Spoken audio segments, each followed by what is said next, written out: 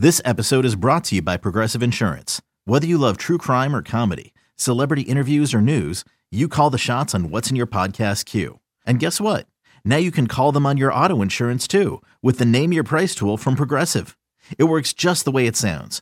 You tell Progressive how much you want to pay for car insurance, and they'll show you coverage options that fit your budget. Get your quote today at Progressive.com to join the over 28 million drivers who trust Progressive. Progressive Casualty Insurance Company and Affiliates. Price and coverage match limited by state law. You could spend the weekend doing the same old whatever, or you could conquer the weekend in the all-new Hyundai Santa Fe. Visit HyundaiUSA.com for more details. Hyundai, there's joy in every journey.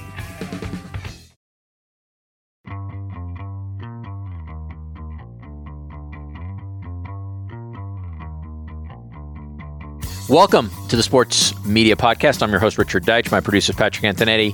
One guest this week, but what a treat. I mean, just an absolute delight to have this guest. Hubie Brown is a Naismith Hall of Famer. He is a longtime broadcaster, now currently working for ESPN ABC. It's his 36th year, I believe, of doing national television. He's been the soundtrack of generation after generation of the NBA. And again, just there's so much knowledge within Hubie Brown. It's just every time I catch up with him, it's just fantastic. And we had a great conversation. Won't even preview what we talked about. I think you're gonna really enjoy it. Seems to be a great time too of the year to have this conversation. Hubie Brown is a very, very wise person, and it was great to catch up with him. So without any further delay, ESPN ABC NBA analyst Hubie Brown.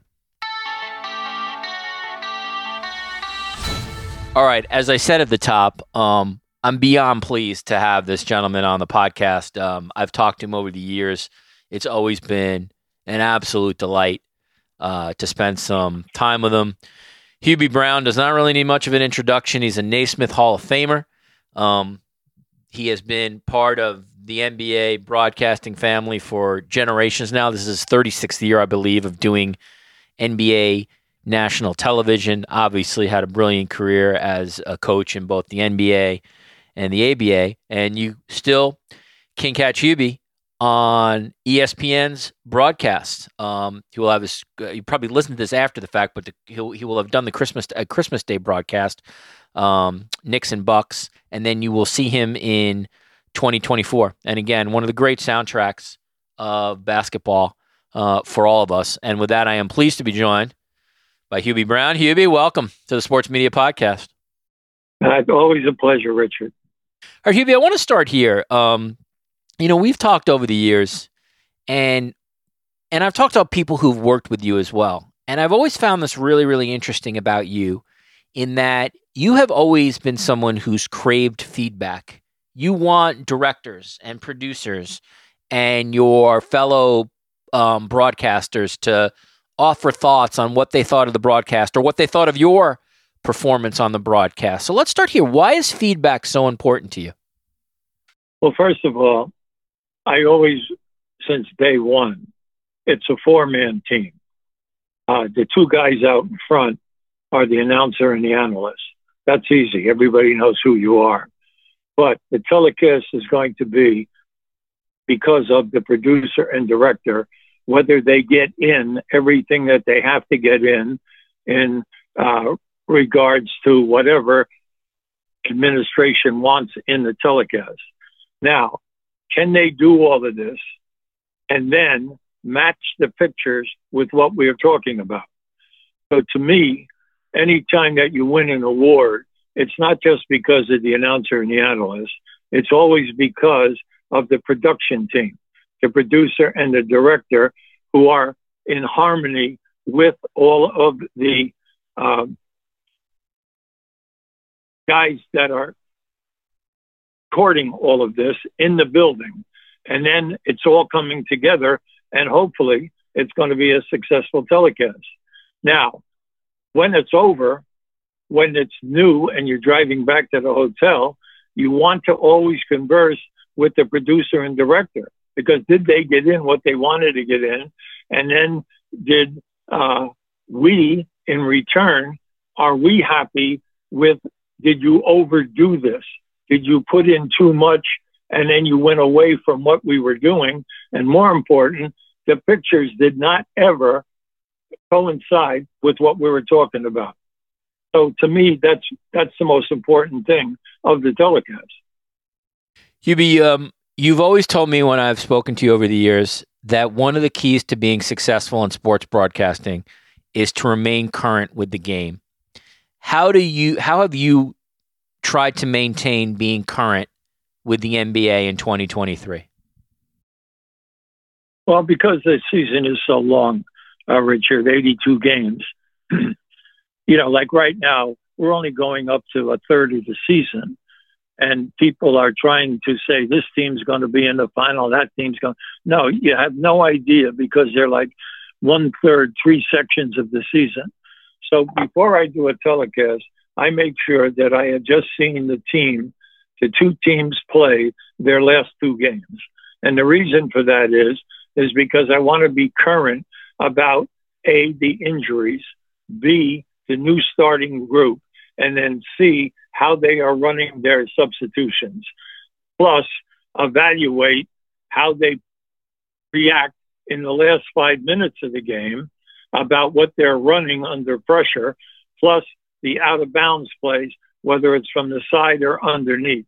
So that at the end, if we're on national, and we have to realize that we're not only national, we're on to 215 countries that are watching the game. There's a lot of pressure here now that we are current and can speak positively about what we think can happen. And then when it happens, explain why it happened. And then the guys in the truck have got to be with us and give us the necessary, pictures to back up what we're talking about. And that to me is the most important. I never want to go into a telecast and not be prepared about where this team is, where the injuries are, what the problems with it is.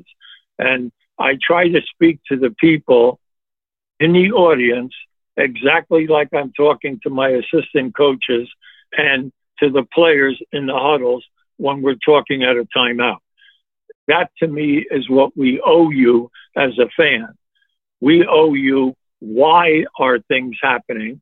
And when the things happen, we want to back it up for you, because never once do I ever underestimate the IQ of the audience. You cannot do that, whether you're speaking to corporations, whether you're speaking to your team, whether you're speaking to national television. You never want to ever underestimate their IQ.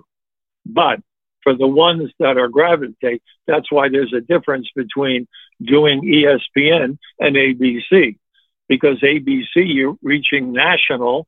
ESPN, we're matching the direct TV. So naturally, we have 2 different types of audience. The guys that listen to the ESPN Wednesday, Friday games, they're the bennies that want to know exactly what's going on with the league. But when you get that ABC, you're getting the full country, and might not even have seen either of the 2 teams play, and they want to be educated about what's going on. Hubie, one of the things I've always appreciated about you is, and I don't know if you did this from the beginnings of your broadcasting career, but you have always been interested in like the why more than anything else. Why did this happen? Why as a viewer did I just see what I saw, rather than necessarily give us your opinion about, let's say, a player or something? You always seem to want to try to answer the why. Where does that come from? Did you instinctively have that as a broadcaster, or were there people in the business who sort of taught you that that's the most important question to answer for a viewer? I go back to how we started.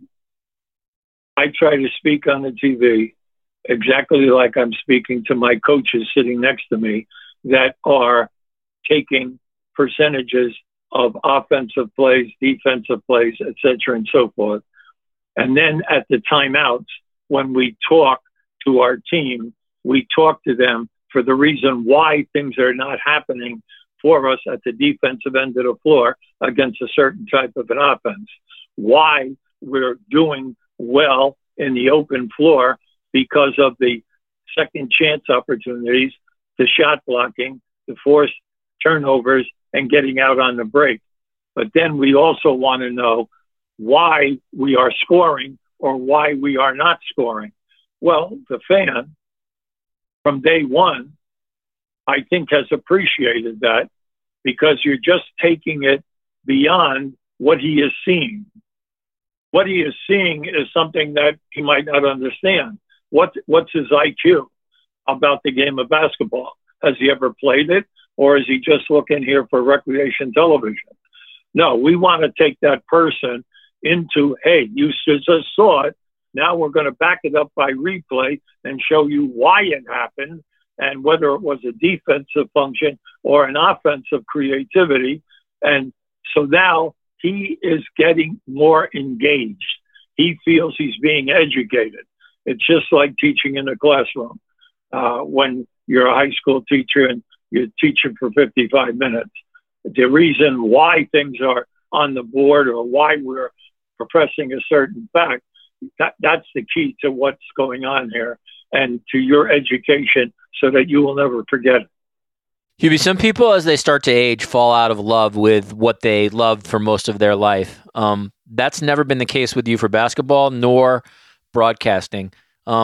What draws you to doing this still? Why do you still love this after having done it for so many years? That's a good question.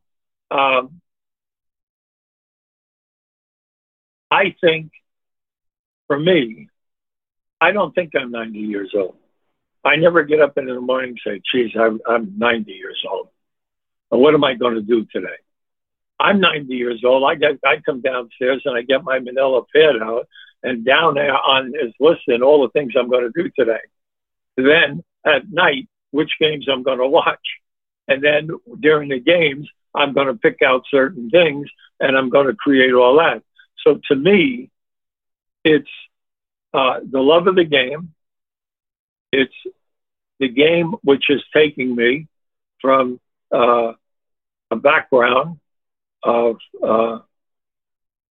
inner city, and it has given me a chance to have a great family, and then also to the fact that I went from high school coach to assistant college coach to Larry Costello opening up the doors to me. We were players together at Niagara University, but he and I were roommates on the road. And then we were also roommates in baseball because we both played baseball.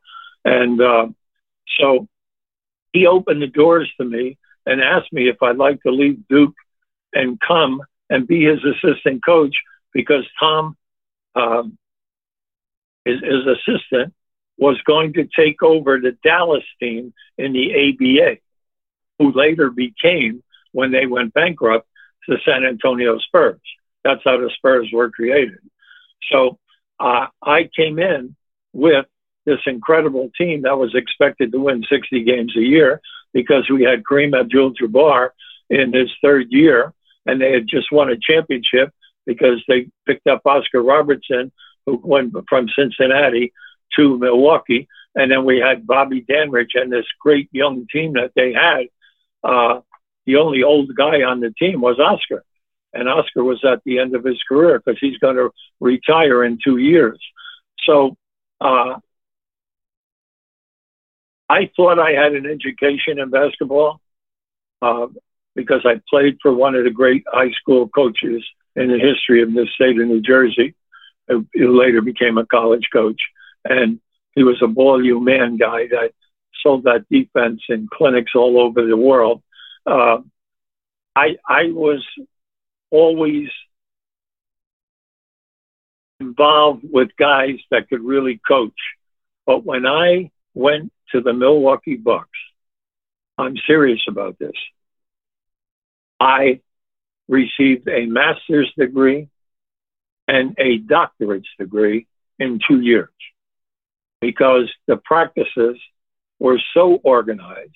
Because back when Larry Costello graduated from Niagara, He was All-American for 2 years, but he was summa cum laude in pre-med.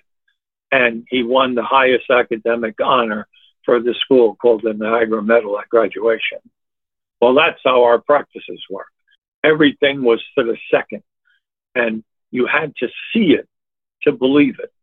And my first practice of the double sessions, I was amazed at the speed that everything was going.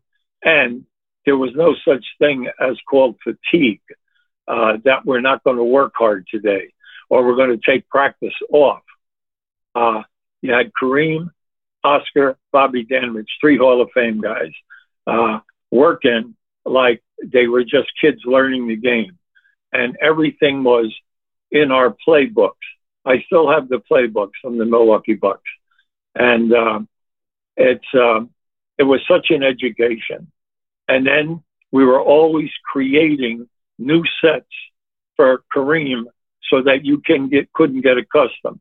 We had 9 different sets for Kareem that we could call, and they all had different options.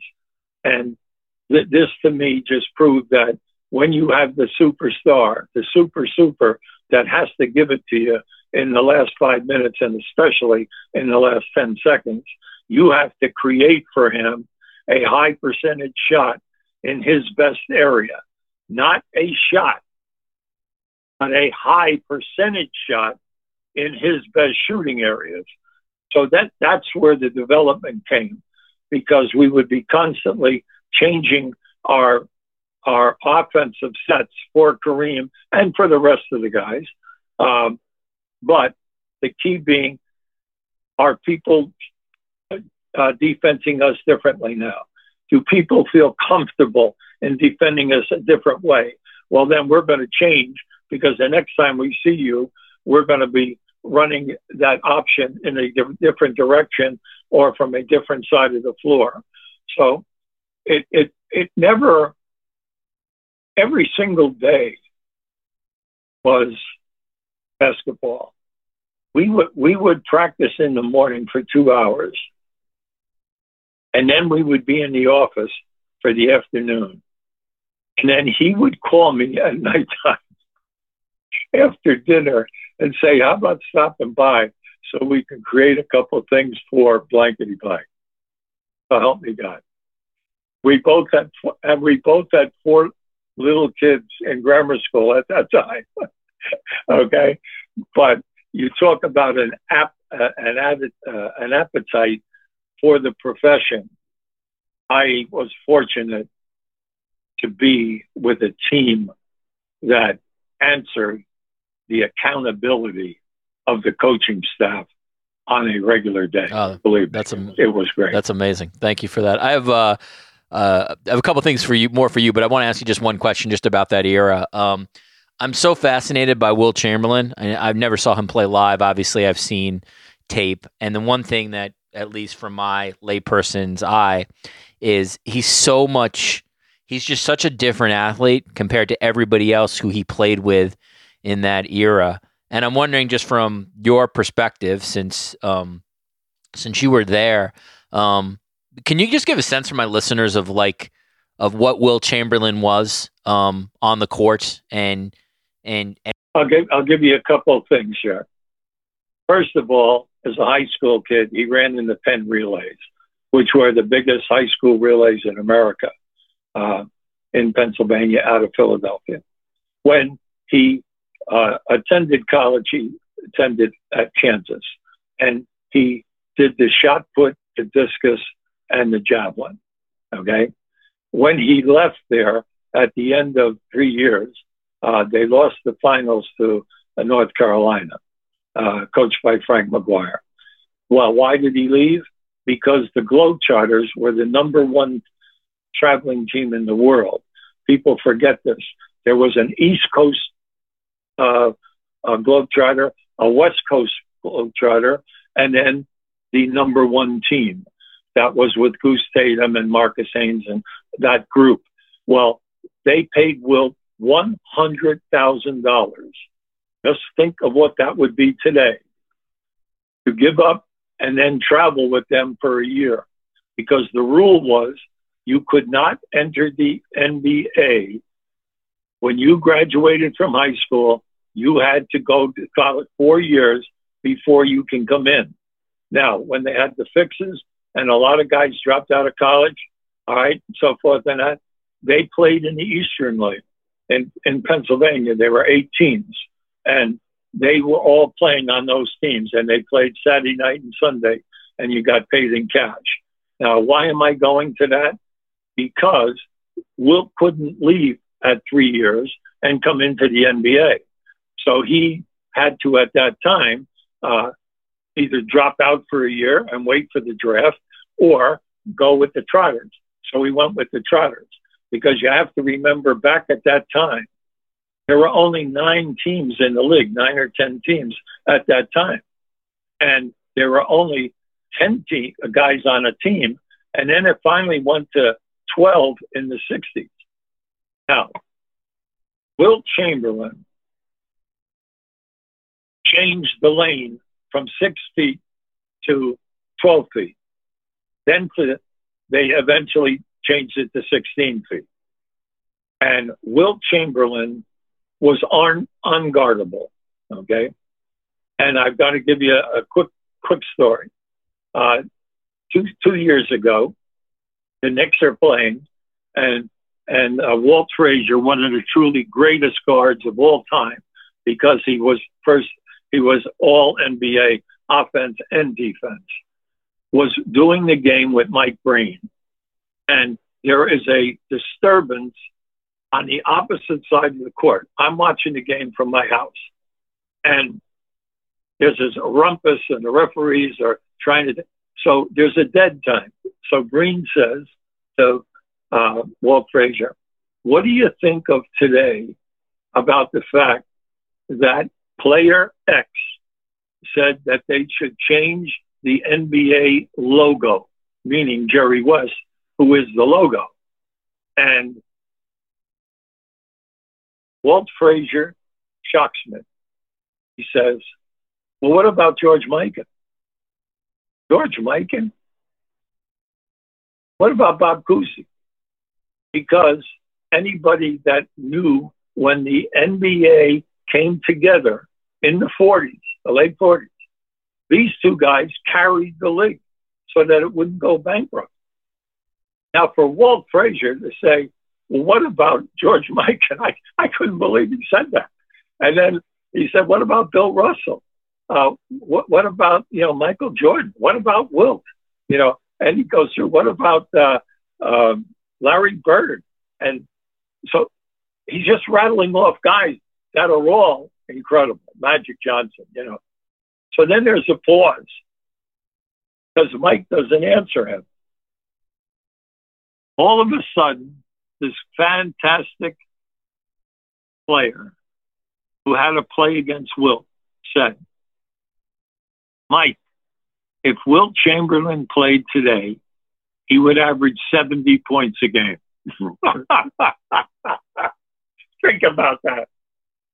Let's think about that. See, that's respect. Yeah, that's respect. Yes, especially from Clyde. For a guy that had to play against him. Yep. You know what I'm saying? Yeah, no, that's phenomenal. Wilt's amazing. eBay Motors is here for the ride. Remember when you first saw the potential? And then through some elbow grease, fresh installs, and a whole lot of love, you transformed 100,000 miles and a body full of rust into a drive that's all your own. Look to your left. Look to your right. It's official. No one's got a ride like this. There's nothing else that sounds like, feels like, or looks like the set of wheels in your garage. With over 122 million parts, you can make sure your number one ride or die stays running smoothly. So there's no limit to how far you can take it. Brake kits, turbochargers, engines, exhaust kits, roof racks, LED headlights, bumpers, whatever your baby needs, eBay Motors has it. And with eBay Guaranteed Fit, it's guaranteed to fit your ride the first time, every time, or your money back. Plus, at these prices, well, you're burning rubber, not cash. Keep your ride or die alive at ebaymotors.com. Eligible items only. Exclusions apply. In reading up a little bit about you prior to coming on, I know how much your father was a major influence on you. And you've said in interviews that if you had a life motto, it came from him. And that motto is, you're always a half step from the street. Do you still think about that even today, even after all your successes? Does that still drive you? Well, see, I always say that it's imprinted on my brain because, see, at that time, my father was working in the Kearney shipyards. And the Kearney shipyards, you know, some of those big cranes and that are still there when you go up the Jersey Turnpike, when you pass Kearney, New Jersey. And his Kearney shipyards, they made the destroyers and battleships that went over. My dad was a foreman, and his crew would take those ships and they would drop them off on the different bases up and down the eastern seaboard, because those ships were going over to Europe, okay, during the Second World War.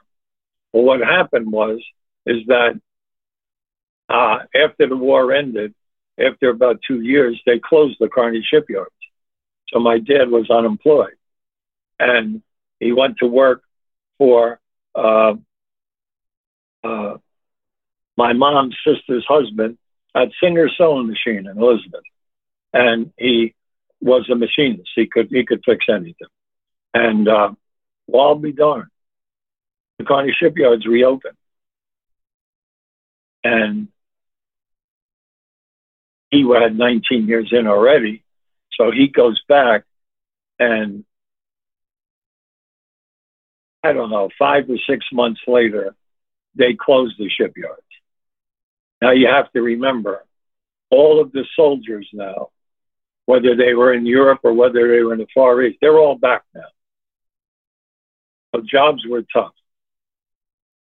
And this man with incredible pride walked the streets for 8 months and couldn't find a job.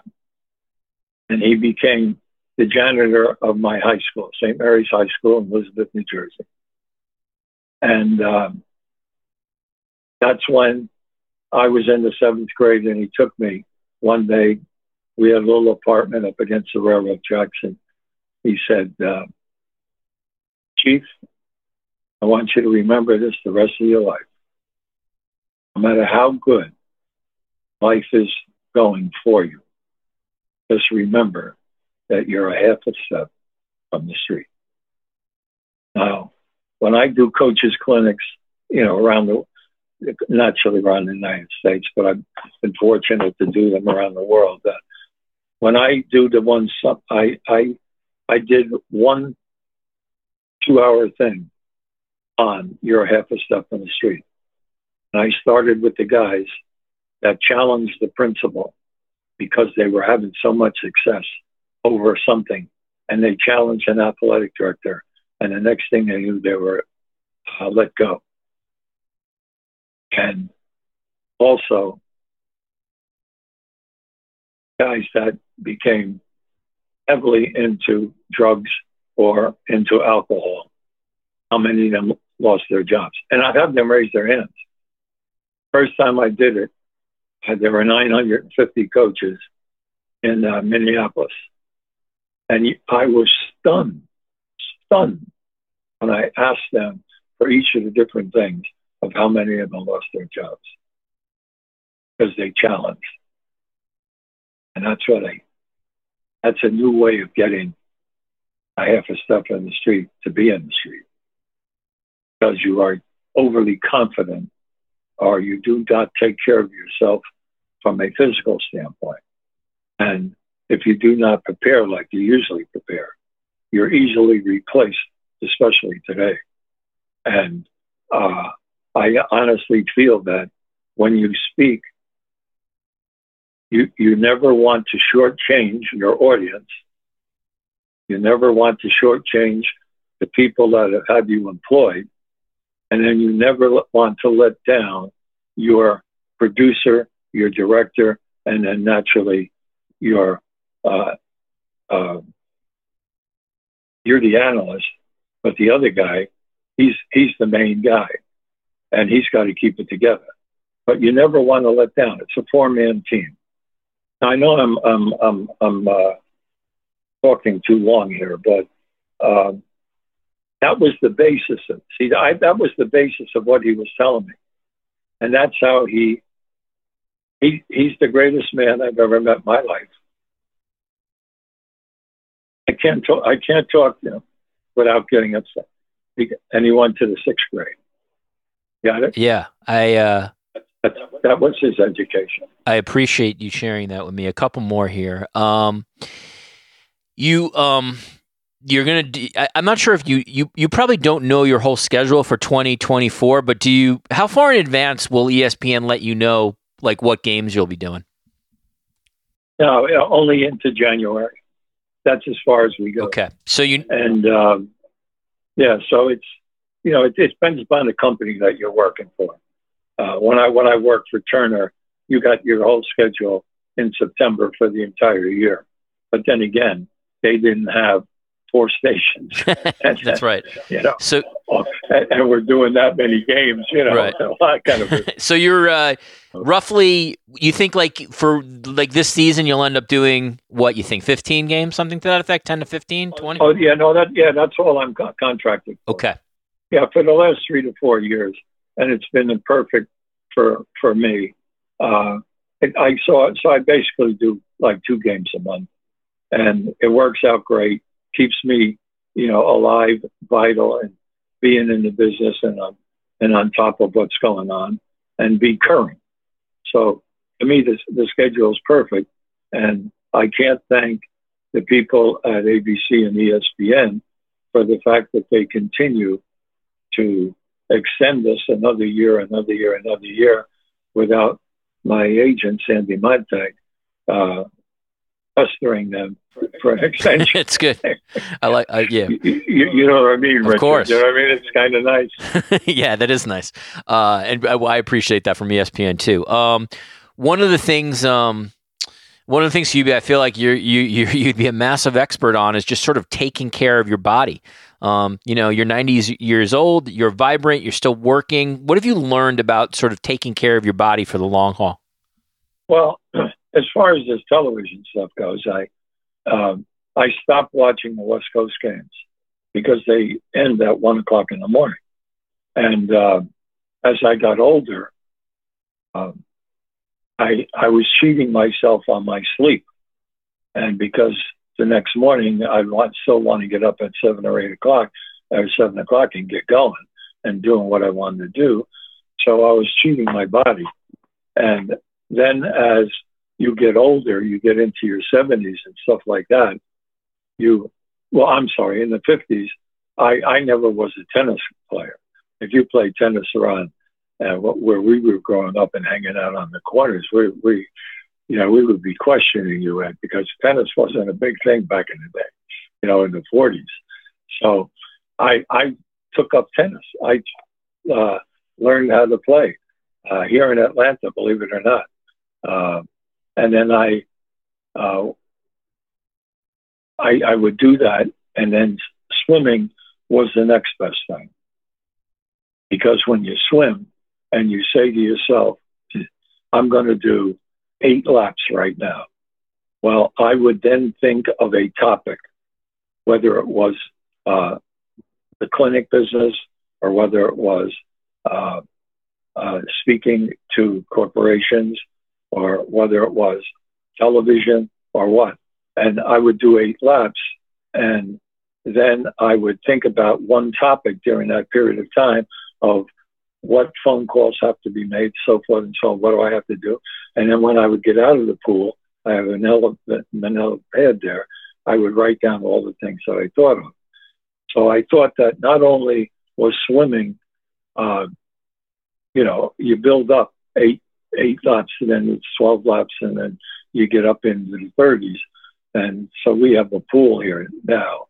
Over the last 30 years, we have our own pool. So that helps, even though the pool is smaller. So you do X amount of laps, and it gives you a time to concentrate on whatever field, but do more fields than one. And then also the contacts, and then also different things that have to be done in arrangements of travel, et cetera, and so forth. So to me, that has been good. Those things. The tennis was good, but now that I have a lower back problem between my third and fourth vertebrae that they can't heal right now. So, I can't play tennis anymore.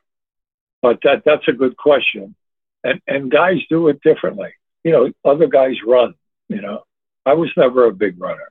I was always in shape, but to me, the tennis was great because of the competition and then learning how to play with people that are much better than you.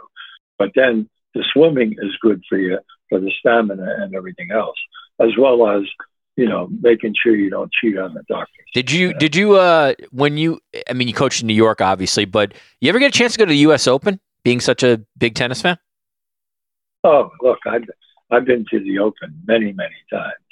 And then I was, because I used to speak for American Express, and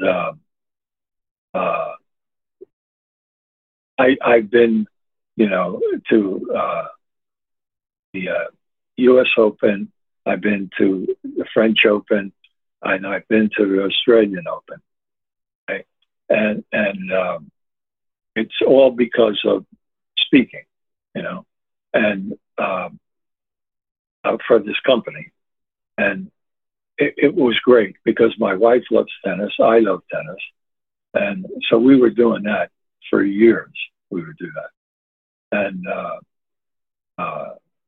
it's a great sport, as you know. It is phenomenal. Yeah, it's interesting. You made the hard one, the Australian Open. Usually most people are like, they hadn't got to Wimbledon. So that's the only Grand Slam missing on your resume there. Well, Wimbledon, I've been to Wimbledon twice, and because of this company. Oh, okay. Well, there you go. Yeah, you see, and it's all about American Express guys that they would bring during the 3 weeks. They would bring in 30 chairmen of the boards from different sections of the country and world, and then I would speak and take them to the basketball. And then there were track guys that would take them to the track and so forth through all of the different events. So I did that with this company for years. And I was fortunate to go to all of these places. So, oh yeah, it's I'm very lucky. Right? Yes, you've luck is the residue of design, though. In some ways, as Branch Rickey said. Hey, it's Kaylee Cuoco for Priceline. Ready to go to your happy place for a happy price? Well, why didn't you say so? Just download the Priceline app right now and save up to 60% on hotels. So whether it's Cousin Kevin's Kazoo Concert in Kansas City, go Kevin, or Becky's Bachelorette Bash in Bermuda, you never have to miss a trip ever again. So download the Priceline app today. Your savings are waiting. Go to your happy place for a happy price. Go to your happy price, Priceline. Last one from me. One of the things that I will always remember when I saw you the last time in Toronto, this was a couple of years ago, is you take very intricate notes. Your whenever you write stuff down, whether it's your sort of your boards or your sheets for games, I really remember this. Very intricate and very small notes that it seems like only you can read. My sense is you probably still do that, right? You always struck me as like an inveterate note taker, someone who would take notes on anything. Is that accurate? Absolutely, 100%. Because when you go to the game, you have to have a game plan, and just like in coaching, and you have different assistant coaches taking care of different sections of the game. Like we had one guy who just charted every offensive set and that we ran, and then another guy doing all defenses against their sets. And then we would have another guy that would be charting every single foul on a guy, and then how many shots each of our top 3 shooters had per quarter. Don't ever forget that when you're talking NBA. Because if one of your top three guys is not getting his shots, he is not very happy. I don't care if you're winning by 15 to 20. He's not happy, okay? And there is one of the toughest things in pro basketball is that when you get three great scores or a fourth scorer, now there's not enough balls for four guys to be on the floor at the same time. So the one guy is probably playing with a second unit. Now, are you going to rotate 7 guys? Are you going to rotate 8 guys? Are you going to rotate 9 guys? Are you going to rotate 10 guys? And what do we have time to tell you a thing? Of course, yeah, all the time in the world here. Okay. We go to our first practice, and it's at little John Carroll College there in Milwaukee. The only people in the building are the free agents and the Bucks team, and then Wayne Embry, the general manager. He's sitting by. So Larry says to me, he's looking at the clock on the wall, and as soon as it hits 10 o'clock, they're going. They're going to start. Everything's going. So right away, everybody's shooting around. So he goes, listen, you're in charge of players 9, 10, and 11, and 12. So I look at him. I said, what do you mean? He says, well, these 4 guys are all great players, and they wouldn't be here if they weren't great college players. They're not going to play because we're only going to rotate 8 guys. I said, well, what are you worried about? He said, because they're going to be pissed off every day at me. So he said, you're going to keep them happy in some way, in form. So that's your job. And he was right. And after 2 years of that, I got my job with the Kentucky Colonels. We had 5 new players, Stan Albeck and I were new coaches. And they'd been in the finals the last 2 years, but never won. So I rotated 10 players. We had 10 guys on the team then in the ABA. And people always say to me, why do you always rotate 10 players? I said, because we're developing players that wouldn't play. I said, because if you have a 7-man rotation, 8-man rotation, and you get a major injury during the year, things are out of whack because now the guys move up. And the guy that's moving up into that 7-man rotation, he's not accustomed to getting playing time. I said, so we're going to rotate 10 guys because we're going to have 10 guys playing. So he said, well, what other reason? I said, because 10 guys are going to go happy tonight when the game ends because all of them played. Then they get the message. I didn't like it when 4 guys didn't like the head coach in Milwaukee, okay? Because they never got in unless there was garbage time or there was an injury and you would move up. So I always played 10 guys. So I would change that in thinking as we moved into the NBA, because in Atlanta, we had the youngest team in the league. What we were doing there is we were trying to develop talent of players 9 and 10. And then when we would have an injury in it, we would keep moving guys in because we were carrying in 12 players at that time. So for us, 10 guys played. I want 10 guys happy. And don't lose the fact that when they come to the NBA, they've never sat on the bench. They were stars in grammar school, junior high school, college, and everybody has kissed their feet for all these times. Now you bring them to an NBA team. I don't care what team it is. And the guy's not getting time. He is unhappy because it's the first time in his life that he's not getting minutes. Hubie, I can't thank you enough for giving me such extended time. Hubie Brown, obviously Naismith Hall of Famer. You can catch him doing games on ESPN/ABC as we head towards 2024. And it's just always an absolute treat for me to catch up with him. Hubie, I can't thank you enough. Thank you so much for joining me today on the Sports Media Podcast. Always a pleasure, Richard. Anytime.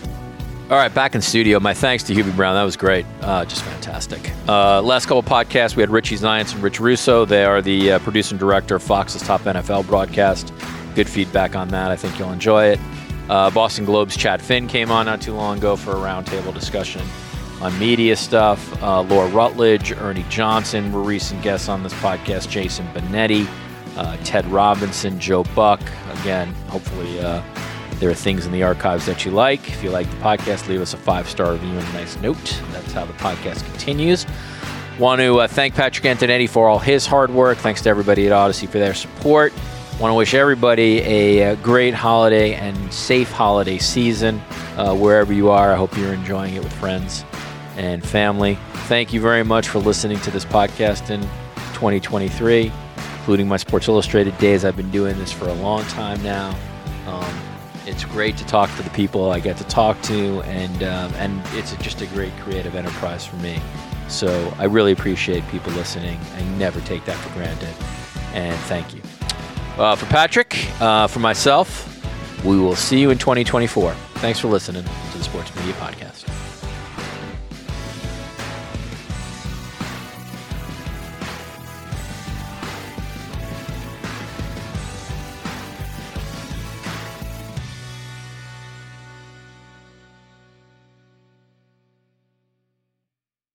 I'm Mark Chapman. Welcome to the Planet Premier League podcast. Each week, Cesc Fabregas, Nader Manua and myself talk all things Premier League. As a player, you don't have time to talk. No. You don't have time to make a plan. You just need to deal with wave after wave after wave. We watched Coach Carter and he said, afterwards, the game's just about doing this for your teammates. And I remember looking around halfway through the film and half the squad was asleep. Planet Premier League. Listen wherever you get your podcasts.